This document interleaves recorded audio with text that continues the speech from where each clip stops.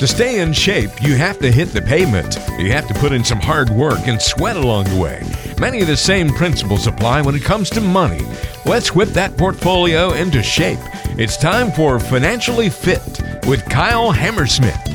Hey everybody, welcome into another edition of the podcast. It's Financially Fit with Kyle Hammersmith and myself. And we're going to talk about the secret to retirement success. Here's the tip. Get out of your own way. That is part of the problem. Well, actually, that's a big part of the problem that most of us typically face. It's us.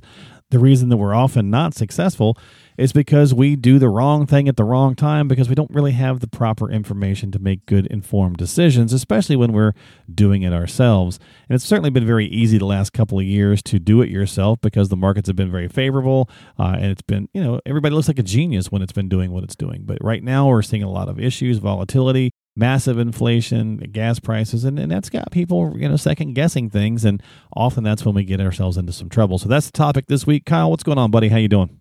Doing pretty good. Just looking forward to some stuff over the summer here, and then on Friday of this week, we're actually going to be finding out the gender. We're doing like a gender reveal for baby number 3. Nice. So the first baby, my wife found out and surprised me. Second one, I found out and surprised her. Now the third one, we're both going to be surprised at the same time. Oh, that's cool. So we'll see what happens from there. But there you go. History's saying it's probably going to be a boy. Okay.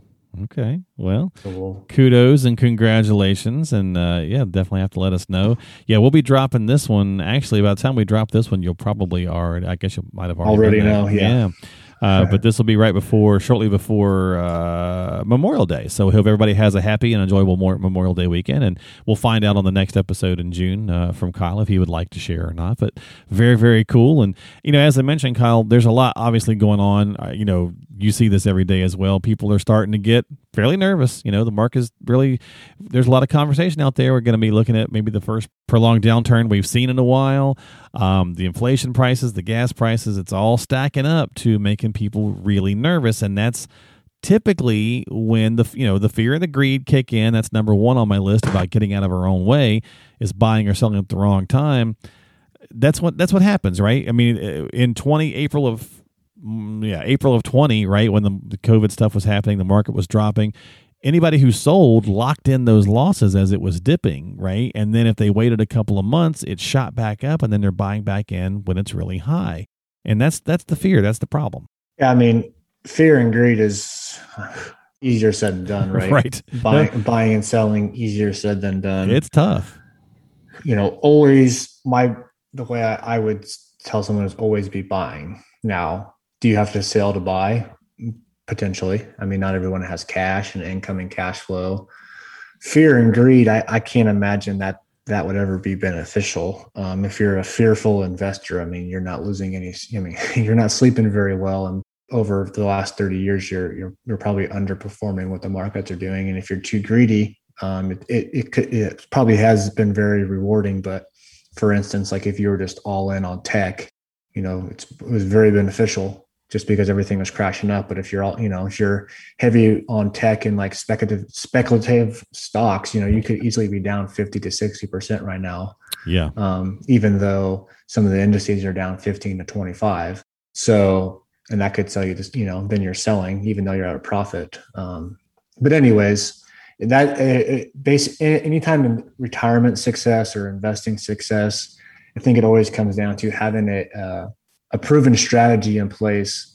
And basically how we use it is everything has to come down to fundamental and quantitative analysis, which I'm a believer in because it takes the human emotion out of what you're owning and when you're buying and selling. Yeah. It removes the human emotion from that. Well, and I think that that's some of the real value brought to us by working with a professional like yourself, because you're a little more detached as well. Not saying that you don't care, obviously, about the job that you're doing. You care very much. It's a very important job, but you're not going to be as emotional about it because it's not your money. It's our money, right? But you're still going to be trying to do the very best that you can for us. But a lot of times that whole our money thing is what really hangs us up, and we just make the wrong decisions at the wrong time because we're emotionally involved. And so there's a bit of a detachment that working with an advisor brings, which I think is an absolute benefit.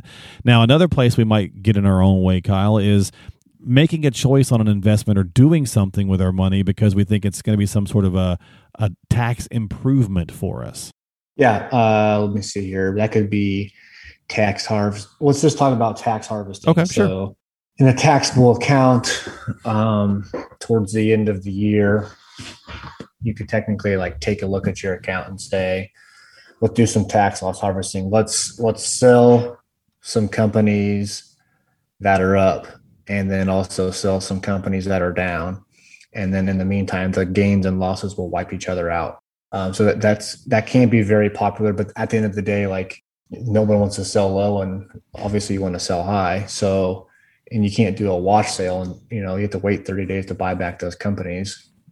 Making bad investment choices to save taxes could be just that. Maybe you do have some short or long-term losses in those taxable accounts, so you can sell low so you can carry over some of those tax benefits. But at the end of the day, I would say making wise investment choices should override saving on taxes. Yeah.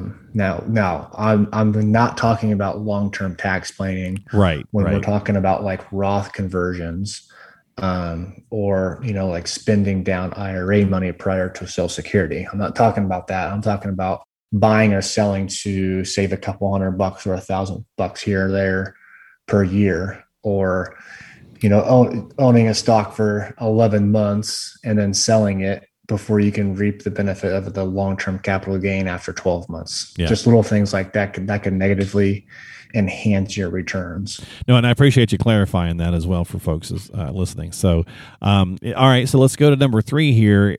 A lot of times people tend to think, even in good economic times, it seems like, Kyle, we get stuck in this mode of, well, there's only 2 things I can do. I can either be in the market or I can just be in cash at the bank.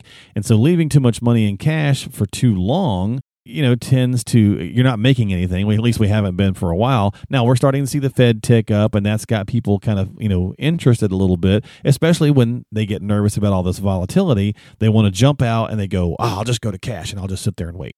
Yeah. I mean, I've talked to even some clients about this, that let's wait for the markets to drop some more before I get in, or what if this market keeps going down? But at the end of the day, you're still buying it at a discount compared to what the price is going to be in the future.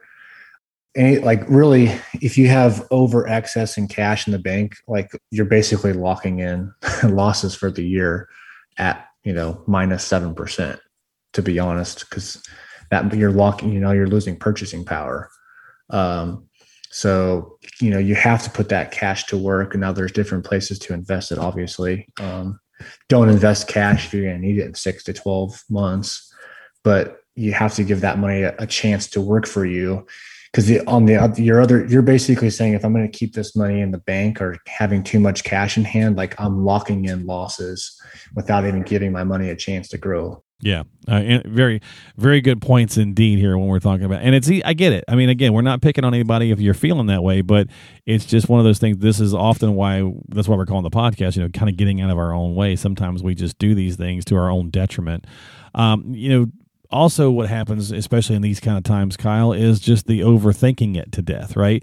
Well, now people get scared, right? So that we get into that fear conversation a little bit, which we touched on, and I should jump out and go to cash. Well, maybe I shouldn't. Maybe I should just go ahead and ride it out. Oh, no, well, and so you overthink it to the point where you just freeze and you do nothing. Yeah, those the professional financial procrastinators. Yeah.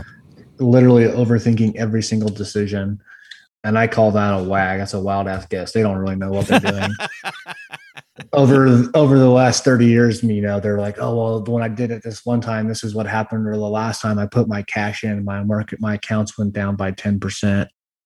Let's say, if you're going to invest that cash, you have to be long-term minded, saying, hey, if I put this 50 grand in, there's a pretty good chance it could go down to 40. Sure. But there's also a very, very, very good chance that 50K can turn to 100K over the next couple of years. So again, it's long-term investors. Like right now, if you're truly a long-term investor, yeah, you are taking advantage of what's going on right now. You are buying good companies that have good revenue projections, and they're kind of just, their stocks are down because the whole stock market's down except energy, right? Mm-hmm. So you're scooping up and taking advantage, why these fearful or these people who use their emotions are buying and selling or going to bonds or out of bonds or whatever else it is. Like these red days that we've experienced for 5 months now, this is where true wealth is built. What happens right now is you buy wealth right now and then you just don't know it right now, but that's what you're doing. If you're taking advantage of certain stocks and funds that are down, you're buying your long-term wealth right now.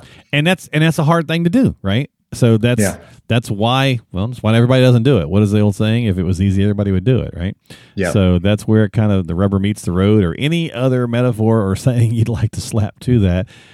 It definitely comes. It's tough, and again, we understand. That's one of the reasons we do the podcast, is to hopefully shine some light on things, so you can go, all right, well, maybe I should this or that, or at least talk with somebody. And that's go ahead. One thing to keep in mind. I know we talked about it in the last podcast and previous podcasts is. So let's just say like you're going to pull out 4%, right? Right. So 960,000 of your million, you need it to like work for you over the next 30 years. So like you have to keep that in mind. As short-term minded doesn't get you anywhere. It's like you have to put that other 96%, 95% of your money to work long-term, and always make sure a portion of that money is always buying. So you're buying when the stocks are down, you're buying when the stocks are up.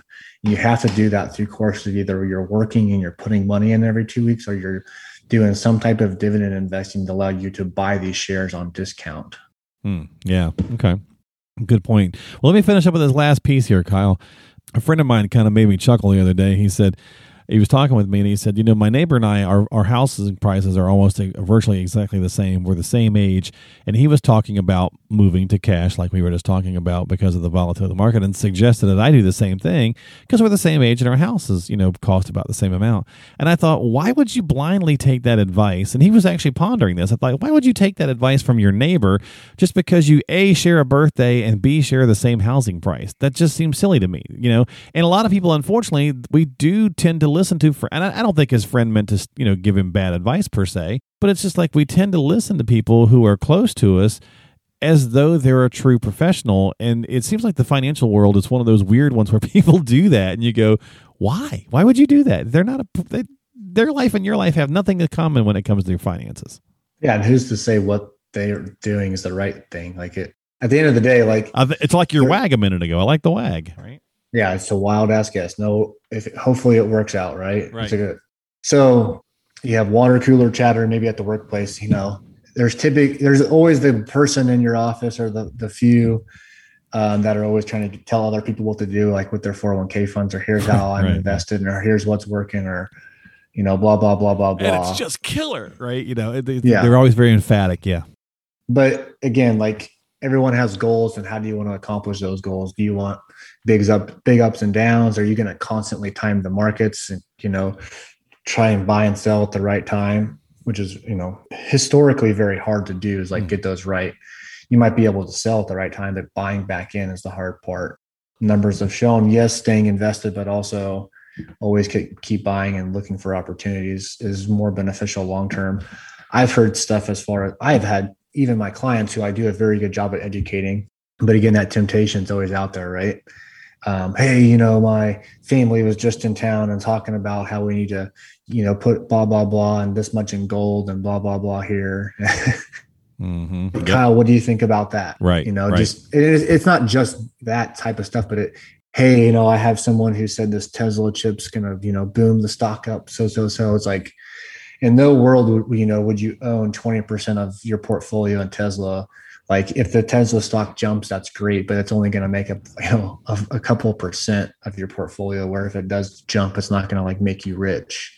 And if it we all love the idea. If it fails, it's not going to like completely derail your portfolio. Right. Yeah. We all love the idea of a home run, but you have to do some of those things, that speculative stuff, within reason of your true plan. Yeah, exactly. I mean, you have to follow advice from someone who's licensed to give it information. Like you advice in your best interest. Right. Yeah. It's like, hey, just Joe Schmo off the street's going to sell a house. But if, something happens, or I'm going to go hire a contractor here who has no insurance and all this other stuff, that's basically what you're doing. It's like you're taking on all the responsibility of that decision, and there's no like legal action for it. You used to joke with my buddy, we'll wrap this up. He was a field medic in the military. And he knows that I've had heart surgery, and he's like, hey, I could stitch you up pretty good for some basic stuff. He's like, but I don't think you'd turn to me for heart surgery. And I was like, exactly. I'm sure you're a fantastic field medic, but you're not performing heart surgery. So it's getting the right advice from the right people at the right time, and that's one of the other ways that we get in our own way. So that was the topic of conversation this week on the podcast.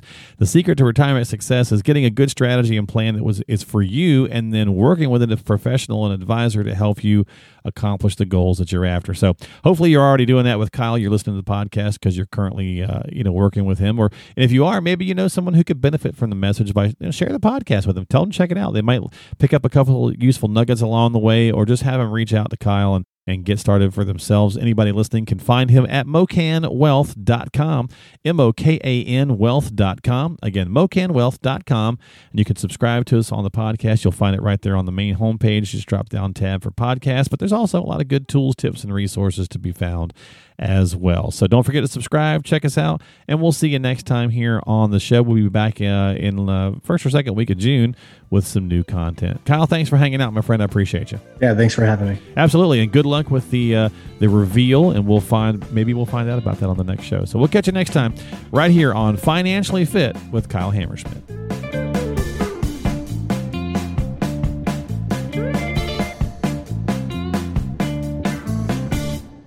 Investment advisory services offered by duly registered individuals through Creative One Wealth, LLC, a registered investment advisor. Creative One Wealth, LLC, and Mocan Wealth Management are unaffiliated entities.